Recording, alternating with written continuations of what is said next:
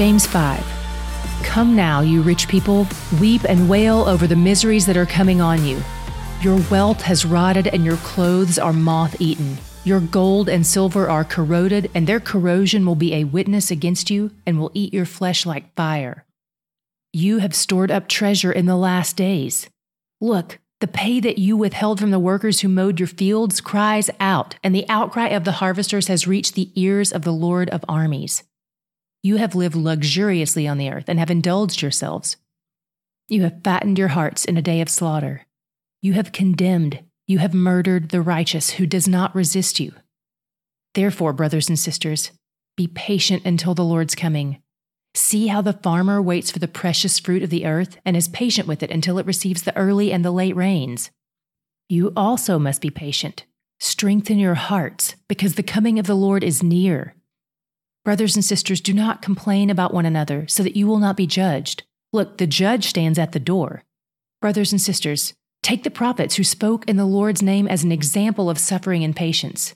See, we counted as blessed those who have endured.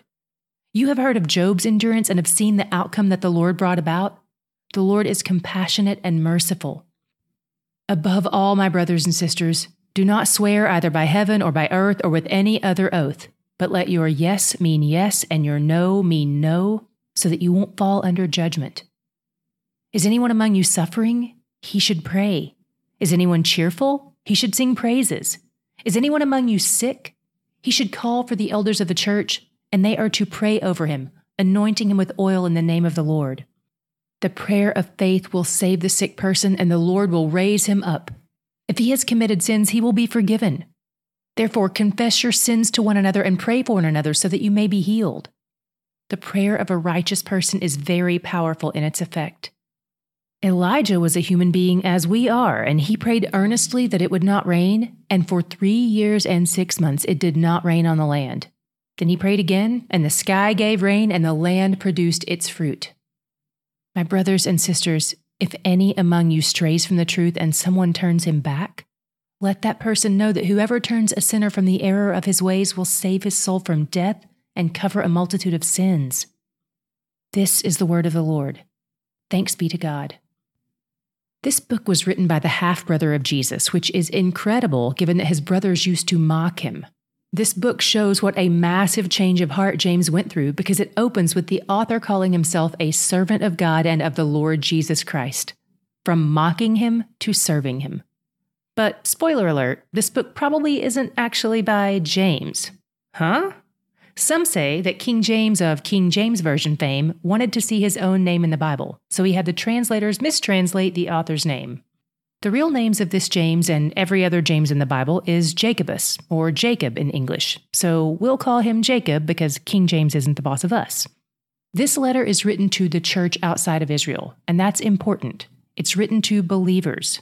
If we take it out of that context, this book sounds like there are things we have to do in order to earn God's approval, instead of them being things that serve as markers of knowing Him.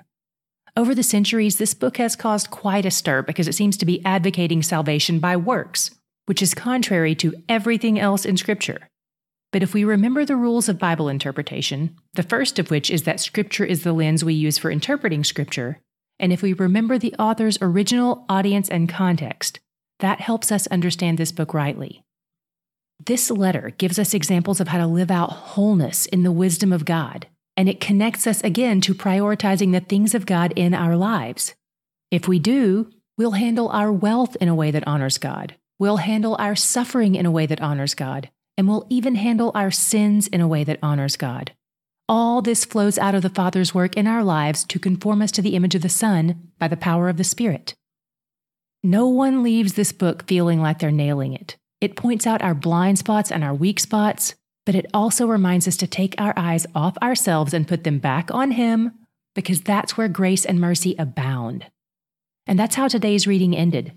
The final paragraphs of this letter say, "Hey, you're a sinner. Don't try to hide it. Throw some light on it and ask for help.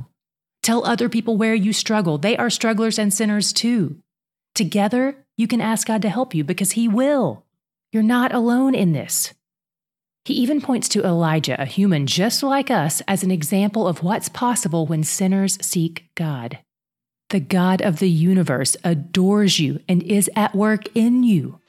I love that this rich, dense, challenging book ends by reminding us that God loves to draw near to people who know they're sinners. So come on, sinners, let's draw near. He's where the joy is. I'm Tara Lee Cobble, and you're listening to the He's Where the Joy Is podcast presented by Lifeway.